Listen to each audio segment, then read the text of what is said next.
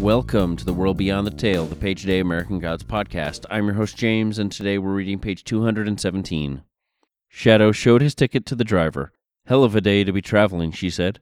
And then she added with a certain grim satisfaction, "Merry Christmas." The bus was almost empty. "When will we get into Lakeside?" asked Shadow. 2 hours, maybe a bit more," said the driver. "They say there's a cold snap coming." She thumbed a switch, and the doors closed with a hiss and a thump. Shadow walked halfway down the bus, put the seat back as far as it would go, and he started to think. The motion of the bus and the warmth combined to lull him, and before he was aware that he was becoming sleepy, he was asleep. In the earth and under the earth, the marks on the wall were the red of wet clay, handprints, finger marks, and here and there crude representations of animals and people and birds. The fire still burned, and the Buffalo Man still sat on the other side of the fire, staring at Shadow with huge eyes like pools of dark mud. The buffalo lips, fringed with matted brown hair, did not move as the buffalo voice said, "Well, Shadow, do you believe yet?"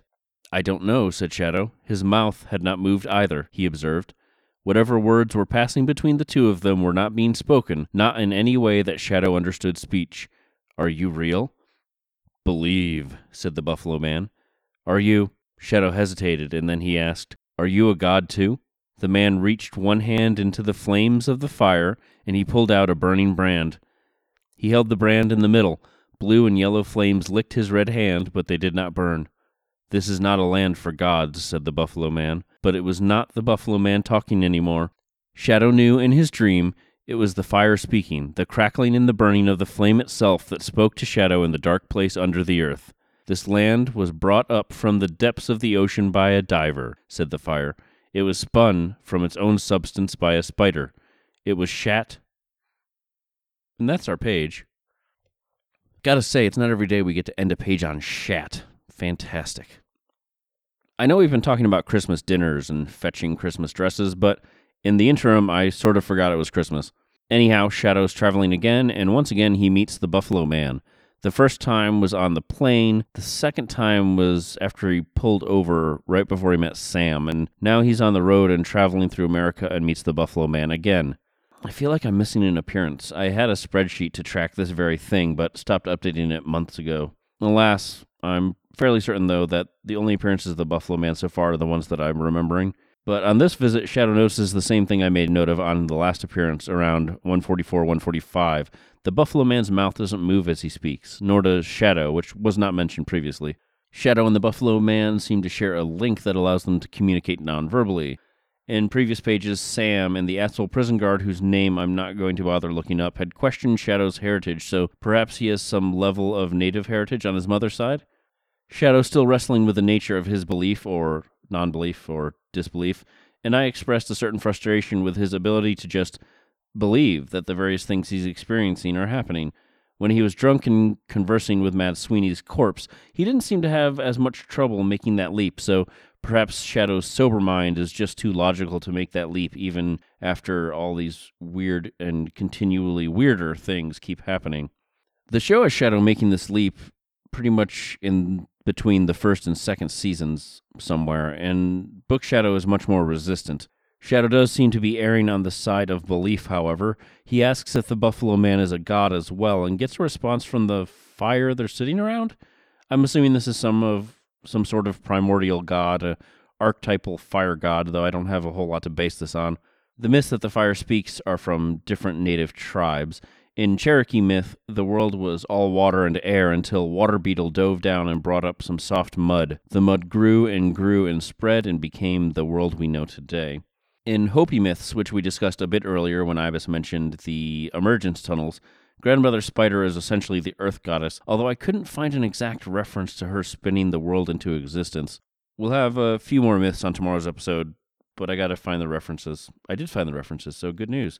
But this page gave me pause, and I'm going off notes here because I don't have a brain when I'm taking notes, only when I'm reading later. How are the borders of America, how do they exist for gods? Borders are not real. They're completely made up bullshit. And so I'm wondering if this influences the gods at all, or if the gods and goddesses of America are limited by the people who believe in these borders. if you told me that I was on the California border with Oregon, I would look down and I wouldn't see anything. But I've seen it on maps and I've seen road signs, and I know that there is a border between the two for all it's worth. So is the knowledge of that similar enough in belief to gods that the gods have to play in those same rules? I don't have an answer, and I don't have anything other than thoughts, but I have to imagine that if the gods in the book are dreamed into existence by people, then they are subject to the same belief systems as the people that dreamed them up. So if we're going to be talking about American gods and how they exist within the borders of America, then we have to consider that they have the same sorts of beliefs about borders. Although it does make me now consider that the very beginning of the book we had a quotation about borders, did we not? That's a rhetorical question. I know we did. The borders of our country, sir. Why, sir, unto the north we are bounded by the aurora borealis. On the east we are bounded by the rising sun. On the south we are bounded by the precession of the equinoxes. And on the west by the day of judgment. That's going all the way back to our very first episode. But borders maybe means different things to gods than they do to people. But it does seem as though the gods in America are trapped here once they cross that border. I guess maybe we'll have a chance to discuss this later in the book, or at least I hope we do. But at what point do they become American gods? I shouldn't be asking any more questions. Anyhow, get in touch with the show at theworldbeyondthetale@gmail.com or on Twitter @worldbeyondpod. Thank you to Julian Granganage for his version of St. James Infirmary Blues as the show's theme. And thank you for listening. I'll be back tomorrow with another page, and remember, only the gods are real.